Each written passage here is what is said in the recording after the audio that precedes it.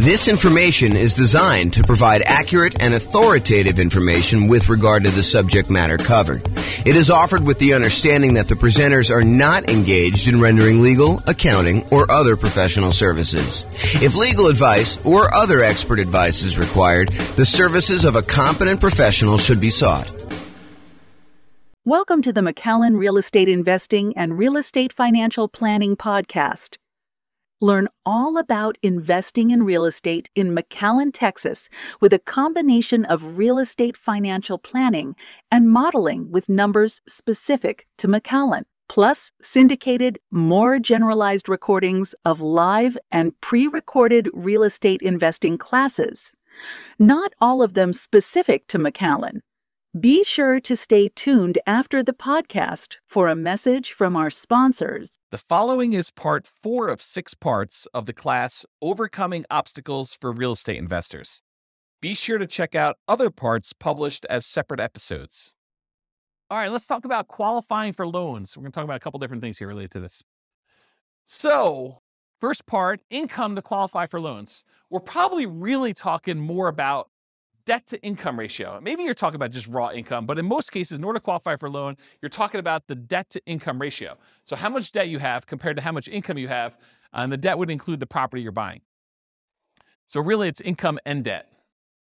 Bring in a partner that has the income to qualify for loans. For example, you could do a straight up partnership, or maybe you're doing nomad by proxy where you're having mom and dad have you move into the property, or maybe you're the one that's kind of able to have someone else move into the property.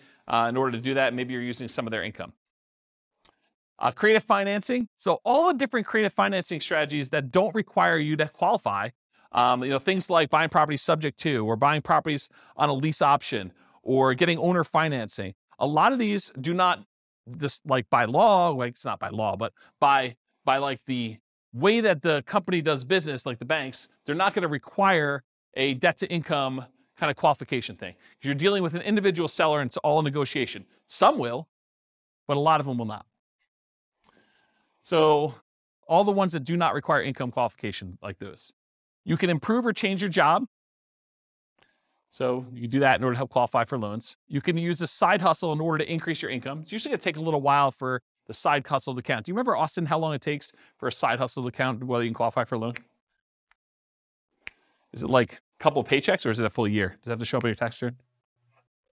Yeah, I want to say it has to show up on your tax return, right? Talk to a lender. They'll tell you.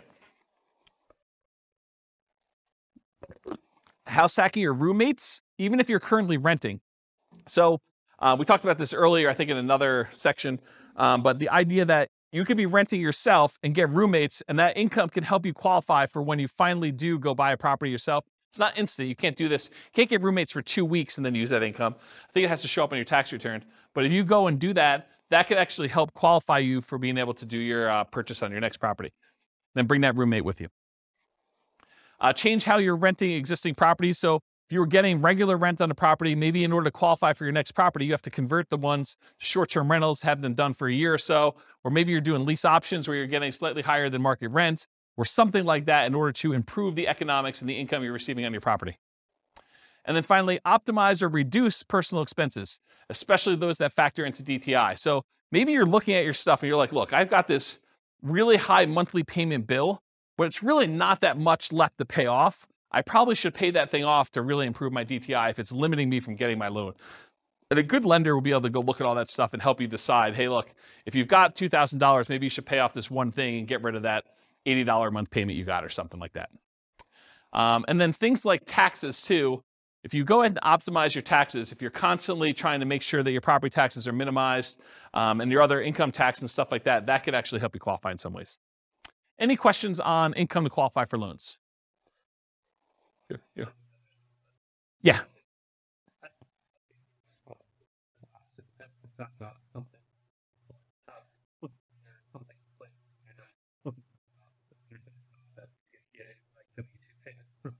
Oh, so if it's W-2 payments, you can count right away? Okay, but doing something like flipping cars or something like that where you don't have W-2, then that needs to show up on tax returns. And a roommate would need to show up on tax returns, right? That's my understanding. Yeah. Go check with your lender just to make sure. What's up? Yeah, I think that sounds right to me, although it could be loan specific for all I know. So.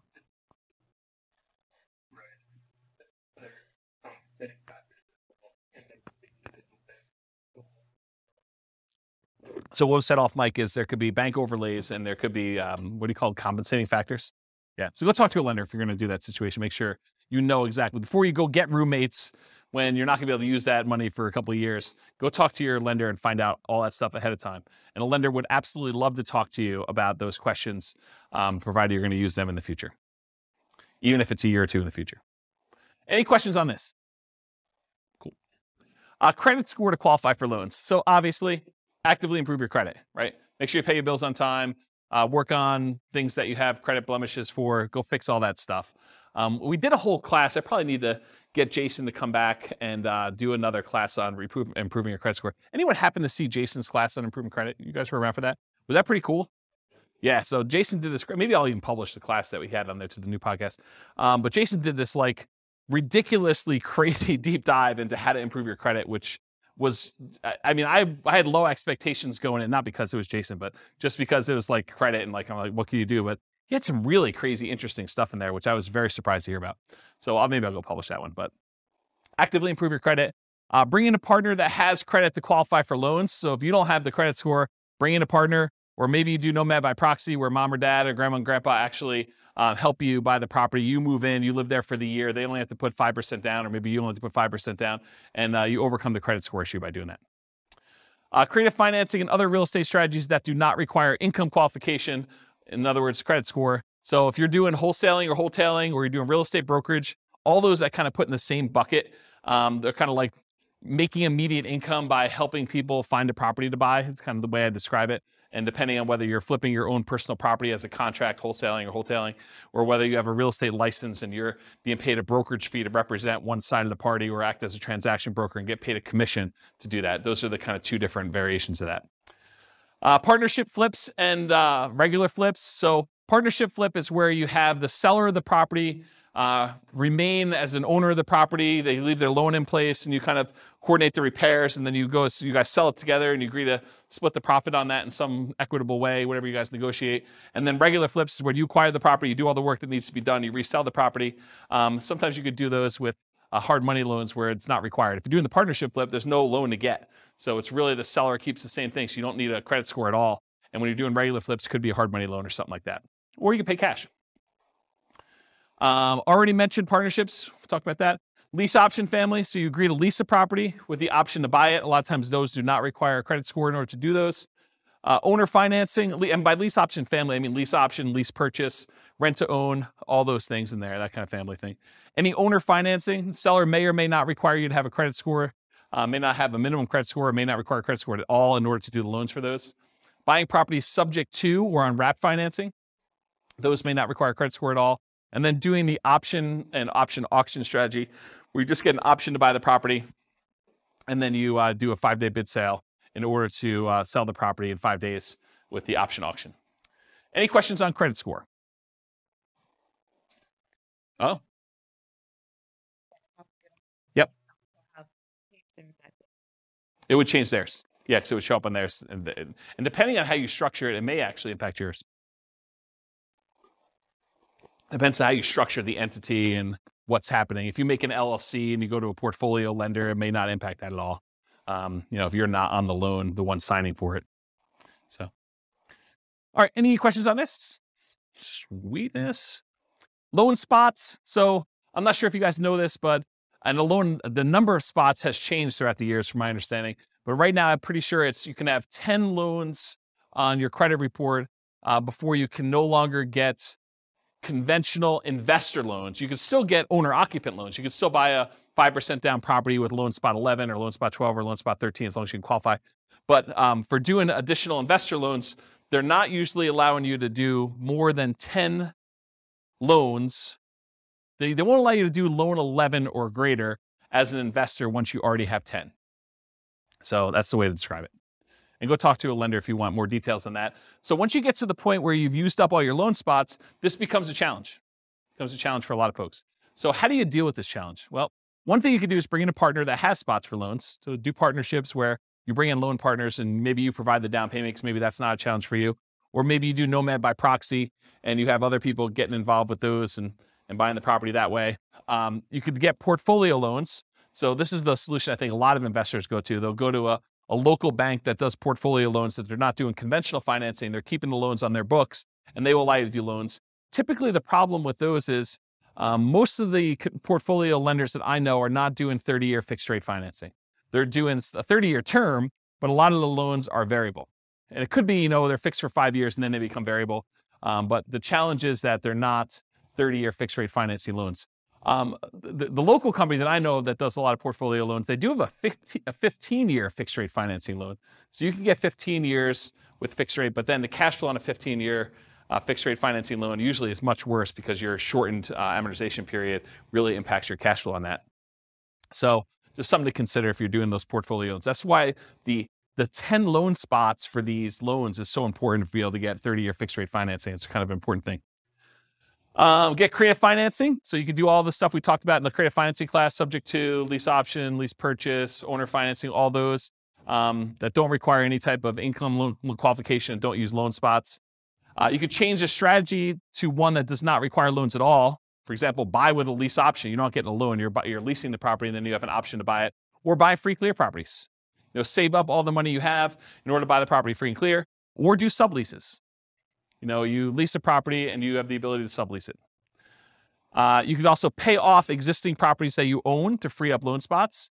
So work toward paying off the property, maybe your lowest balance loan, so that it frees up a loan spot, and then you could use another 30-year financing spot to do that, then pay off another one, then acquire the next property. So you can sort of use this it's almost like the debt snowball, except I guess it is a debt snowball because it is debt, it's mortgage debt. So you're using all the properties and maybe extra income in order to pay off one loan, get it down, become free and clear. Then you only have 9 loans, and then you go buy your 10th property, and you kind of keep repeating this until you get the ones you need.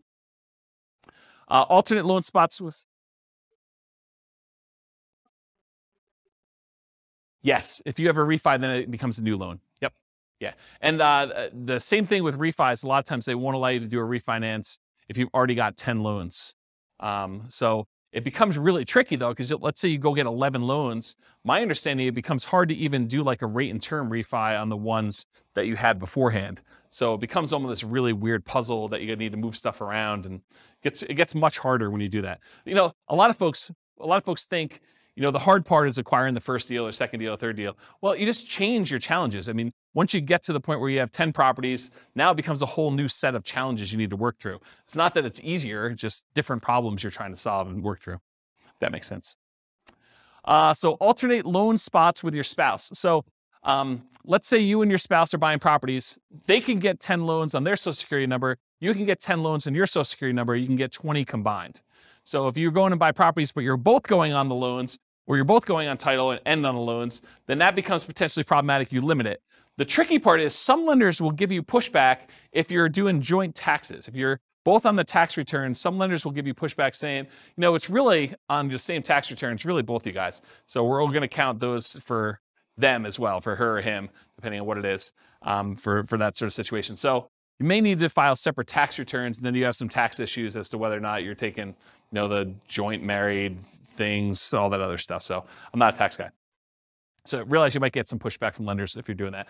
But if you're thinking to yourself, look, I'm really trying to do this 20 loan strategy, and my spouse and I are going to alternate, think about this ahead of time. Go talk to a good tax advisor, go talk to a good lender, and make sure that your plan is sound. And then maybe you do separate your tax returns a couple of years ahead of time before you get close to that number to make sure that you can do what you need to do. Any questions on loan spots? This concludes part 4 of 6 of Overcoming Obstacles for Real Estate Investors. Listen to the next episode, part 5 of 6, on finding what you're missing. With home prices up, mortgage interest rates up, and rents up, but not quite enough to counteract the higher prices and interest rates, cash flow on rental properties in McAllen is harder than ever. Book a call with the Real Estate Financial Planner to apply our proprietary 88 strategies to improve cash flow on your rentals. See the show notes for a link to schedule your call and improve your cash flow today. If you're a real estate agent, lender, or professional in McAllen that wants to help our real estate investor listeners, consider reaching out to learn about collaboration opportunities With this podcast, we'd love to add more value to our listeners by having you assist our investors buy, sell, and finance their real estate investments. See the show notes to schedule a call to discuss collaboration opportunities.